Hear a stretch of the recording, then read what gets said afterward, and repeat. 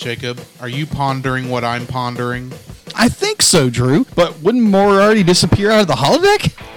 I think the only thing holographic is your brain. No, you fool, we're going to review an animated movie on this here podcast. Brilliant! No, wait. Why would anybody want to listen to two geeks like us? Because, you fool, these people are so very easily entertained. Okay, Drew. Narf!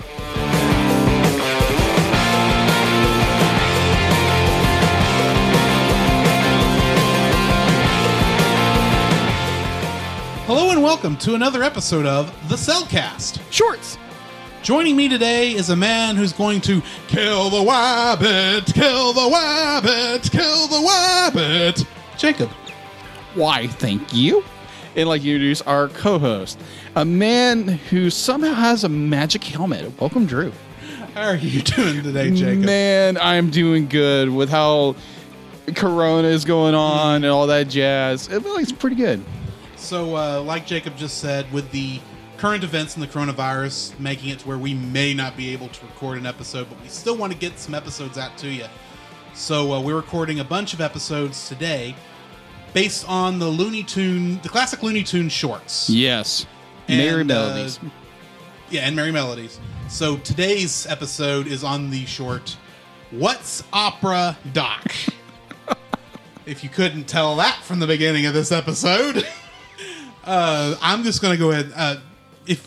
What this one is basically about is Bugs Bunny and Elmer Fudd are putting on an opera that is still basically them.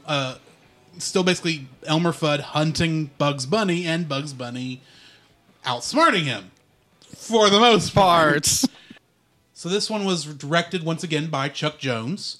And the cast there's actually two people. Mel Blanc voices Bugs Bunny, and he is credited. Yeah. Whereas Arthur Q. Bryan voices Elmer Fudd.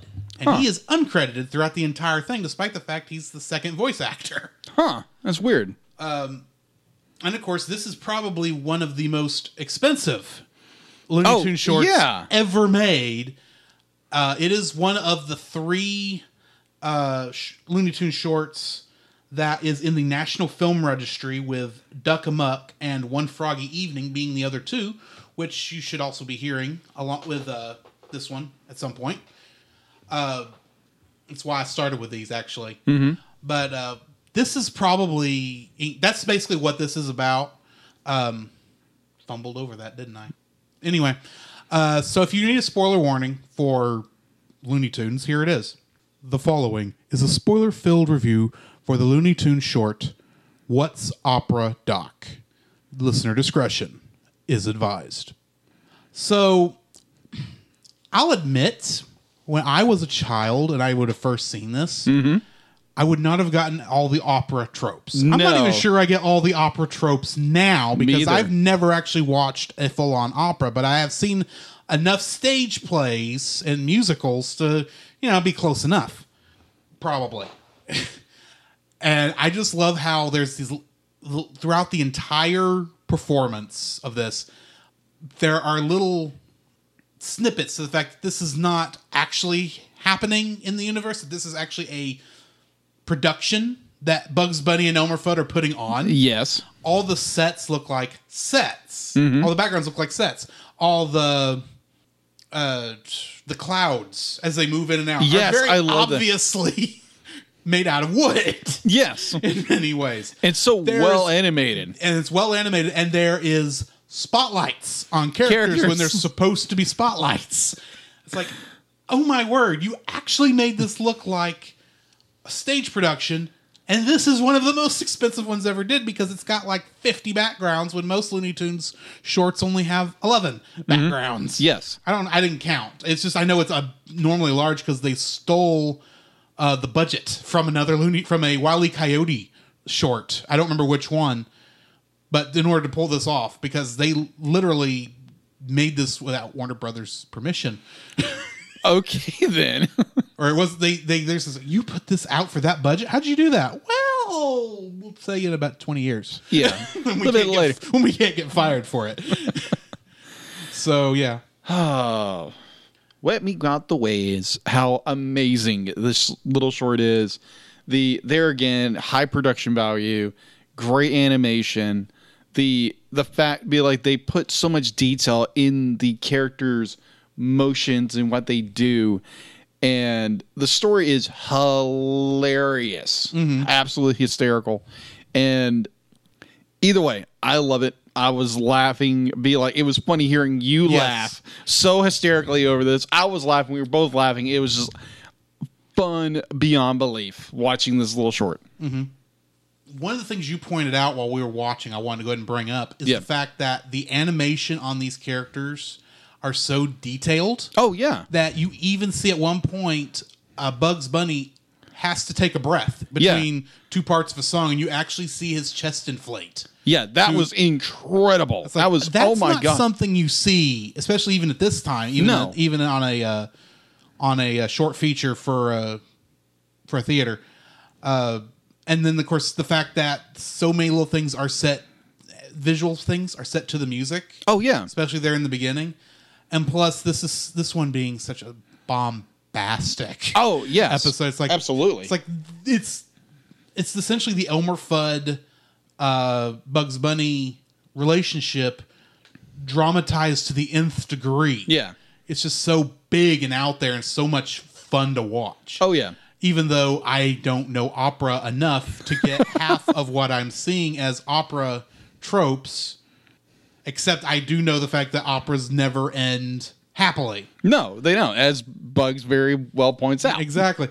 And what's weird about this one is we watch a lot of stuff. Yes. We're used to being immersed in the world. I'm immersed in this world, and the fact that even though the sad scenes happening at the end for the unhappy ending, you heard me. I was laughing. Oh, yeah. Throughout the entire thing. It's like, I know this is supposed to be sad, but the fact that it's sad is what makes it funny. Exactly. Because it's like, this is an Elmer Fudd and Bugs Bunny cartoon that is making fun of opera, and it even has the sad ending. Yes. You don't even really need Bugs Bunny to pop up at the end and say that line. It's like, because it's funny by itself. Yes. But yeah. Yeah, but also I think for the kids at the time and the kids now watching, be like, oh my gosh, did Bugs really die? No, he's Bugs Bunny. He never dies. Bugs Bunny will never die. Yeah. But the one thing that I'd be like, there again, like, kill the rabbit. I remember saying that all the time when I was a kid. Kill the wabbit, kill the wabbit. I mean, I remember that. I remember, like, Bugs Bunny being in drag. Yes. Which is a very common thing for Bugs Bunny back in the day. Especially since in this one he goes full Valkyrie. Oh, yeah, he goes complete full Valkyrie on it. It is hysterical. Complete with the fattest pony I have ever seen. Oh, my word. That was funny.